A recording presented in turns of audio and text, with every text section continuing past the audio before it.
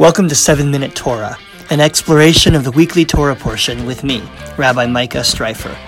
If you enjoy this podcast, please feel free to subscribe or comment or share it with a friend. The Torah portion for this week is called Beha'alotcha, and it describes the people of Israel finally leaving Mount Sinai, where they've been for months. Now, when we were at Sinai, what we were doing was preparing, building a tabernacle, a sanctuary, receiving the laws from Moses, receiving the 10 Commandments, essentially getting ready for the journey across the desert and the journey into the promised land. But now that we've moved our way out into the wilderness, problems start to crop up. As you read through the book of Numbers, one of the things that you find is that it's filled with complaining. The people grumbling against Moses and against God. Take us back to Egypt. We're tired, we're hungry, we're scared, we don't want to be here. A colleague and mentor of mine, Rabbi Judy Schindler, refers to this book as Sefer HaKvetch, the book of kvetching, because that's what you find when you read the book, the people kvetching and complaining their way across the desert. Of course, all that kvetching is actually a sign of their fear of the unknown, fear of being in the desert, fear of not knowing where you're going or when you'll be okay or if you'll be okay. Now, this week's Torah portion records a strange and kind of unexpected incident of this complaining that involves specifically Miriam and Aaron, the brother and sister of Moses, themselves leaders of the people in their own right. Aaron is the high priest, and Miriam is referred to as Neviah, as a prophetess. The two of them come out complaining or bad-mouthing Moses, and more specifically, Moses' wife. Here's what it says. V'tadaber Miriam v'Aharon b'Moshe al odot ha'isha hakushit asher lakach. Miriam and Aaron spoke against Moses because of the Cushite woman he had married.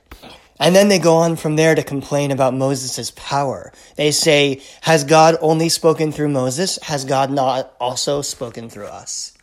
Now, if it was only that second part, that would be one thing. Sounds like sibling rivalry. Sounds like leadership rivalry. People vying against one another for power, scheming against each other. But the first part of their complaint is more surprising. Ki isha kushit lakach. They complain that Moses had married a Cushite or Ethiopian woman. Now, the Hebrew word Cush refers to the country of Ethiopia, which at that time was at least partly under Egyptian hegemony. And so it's not surprising, or at least not implausible, that Moses could have married an Ethiopian woman. But what is surprising is that we already know Moses' wife. Her name is Tzipporah, and she's not Ethiopian at all. She's Midianite. So the commentators are confused by this passage, and they have a few different explanations or possibilities here. Some of the commentators claim that this is not a reference to Tzipporah, the wife that we know from Moses' story. Rather, it's a hint that Moses had previously been married to an Ethiopian woman. The Midrash says that Moses reigned as a prince in Ethiopia before he came back to Egypt to save the Jews, and so he understandably married one of the local women there. But many of the commentators are not convinced by that explanation. They claim instead that this is a reference to Tzipporah. So how could Tzipporah the Midianite be referred here to as a Cushite or an Ethiopian? Well, one possibility, say some of the commentators, is that there's a clan of Midianites that's called Cushan. And it's a similar enough name that this could easily refer to her. Others say it's not that the Torah is calling Tzipporah an Ethiopian, but rather referencing the fact that Midianites were a darker-skinned desert people. So they looked more like Ethiopians, and that's why she's called that here. A third explanation is that the word here is used as a metaphor for something else. In fact, in the Targum, the early Aramaic translation of the Torah, it's not translated as Ethiopian at all. The word is translated as beautiful, as if to say that Miriam and Aaron used the word Ethiopian as a slang word for beautiful, either because Ethiopian people were considered exceedingly beautiful, say some of the commentators, or say others of the commentators, because Ethiopian people were considered not beautiful, and they used it sarcastically or with disdain. So there you have it, 4 or 5 different explanations for one confusing passage.